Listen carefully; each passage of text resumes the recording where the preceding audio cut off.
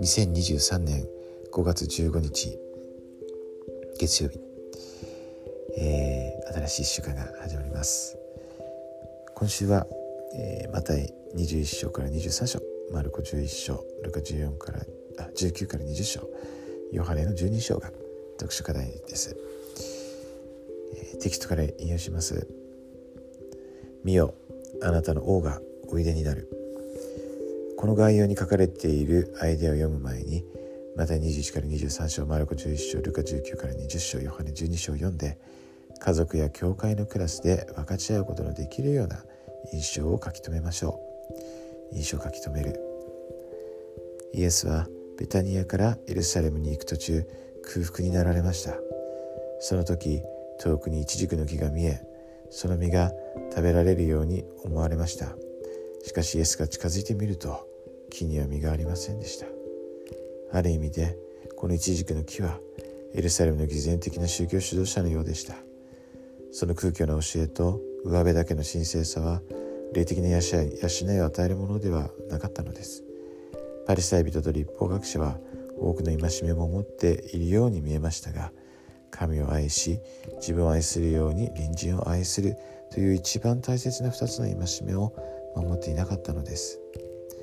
これとは対照的に、多くの人々はイエスの教えが良い実を結ぶことに気がつき始めていました。イエスがエルサレムに到着すると、人々は木から切り取った枝を敷いて、主の通られる道を整え、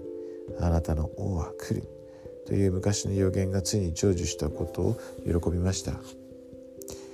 今週聖文を読むときに、救い主の教えと贖いの犠牲があなたの人生の中で結ぶ実について考え、それが豊かに実を結ぶためにどんなことができるかについても考えてください。ということで、本当に、この新約聖書でですね、こう救い主が、教えておられること、また行われたことですね、こう学べるっていうのは本当に素晴らしいですね。ちょっと今週は、読書課題的には多い感じがしますけれども、そこからですね、よく学んで、そして必ず私たちの生活をさらに、記憶してくれるですね、原則や、エピソード、教えがありますね。そして必ず私たちは霊感を受けることができます。金持ちの青年がですね、私何が欠けているでしょうかと言って、主は本当に慈しみを持ってそれを与えられました。私たちも同じですね。本当に与えてくださいます。それをしっかりと受け止めて、そして私たちはそこ立ち去らずにですね、本当にそこで喜んで主に従うことができるように心から祈ります。そして主は必ずそれを助けてくださいます。なぜなら私たちがそれをすることを望んでおられるからですね。昨日母の日でしたけれども、本当に神様の愛は母親の愛